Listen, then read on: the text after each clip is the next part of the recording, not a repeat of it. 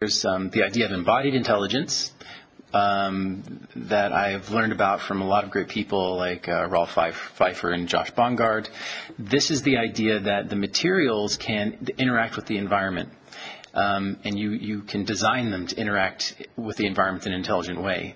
A piece of rubber, for example, if you push it onto the edge of a desk, it'll wrap around the desk, and that's because the stress input from that corner is causing deformation in the rubber. That's a computation. It's a stress into a strain response. And you don't, when you have materials that are so much stiffer than than what they're interacting with, that doesn't happen. So the idea is that we want to design materials to deform in a intelligent way with what they're interacting with, and we can use that information to reduce the complexity required for the control system that's operating the robot. There's a lot of first demonstrations in our field. Like, we have a first demonstration of this and this and this, and it's all really great stuff.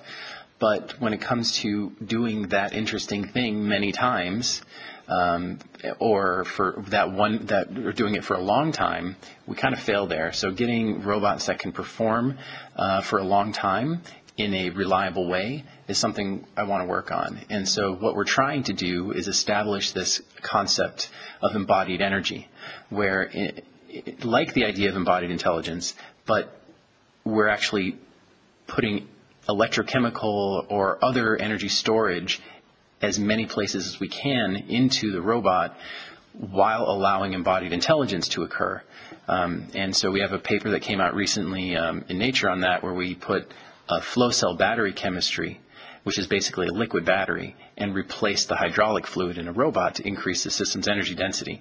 So that's what I'm very much interested in doing, is doing things like that more, adding more and more energy into a robot so they can perform operations for longer periods in an untethered way.